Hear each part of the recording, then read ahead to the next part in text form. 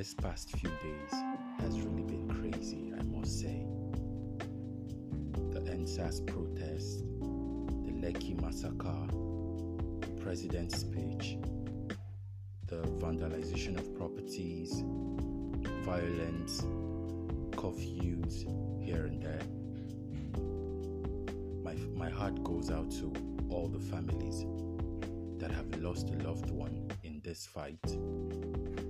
And all I can say is, may God give you the grace and the strength to bear this loss.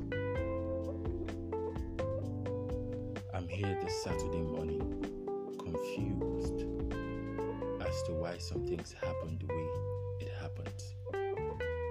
But then again, sometimes the good things fall apart just so the better things can stand together. We may be off the streets now, in our houses trying to keep safe, but we should never forget all those that lost their lives in this struggle. We should never forget the unity, the peace, the joy we felt coming together for one cause. And that is our strength that we have discovered as people. May we never forget why we started this in the first place and where we intend to go with it and what we intend to achieve.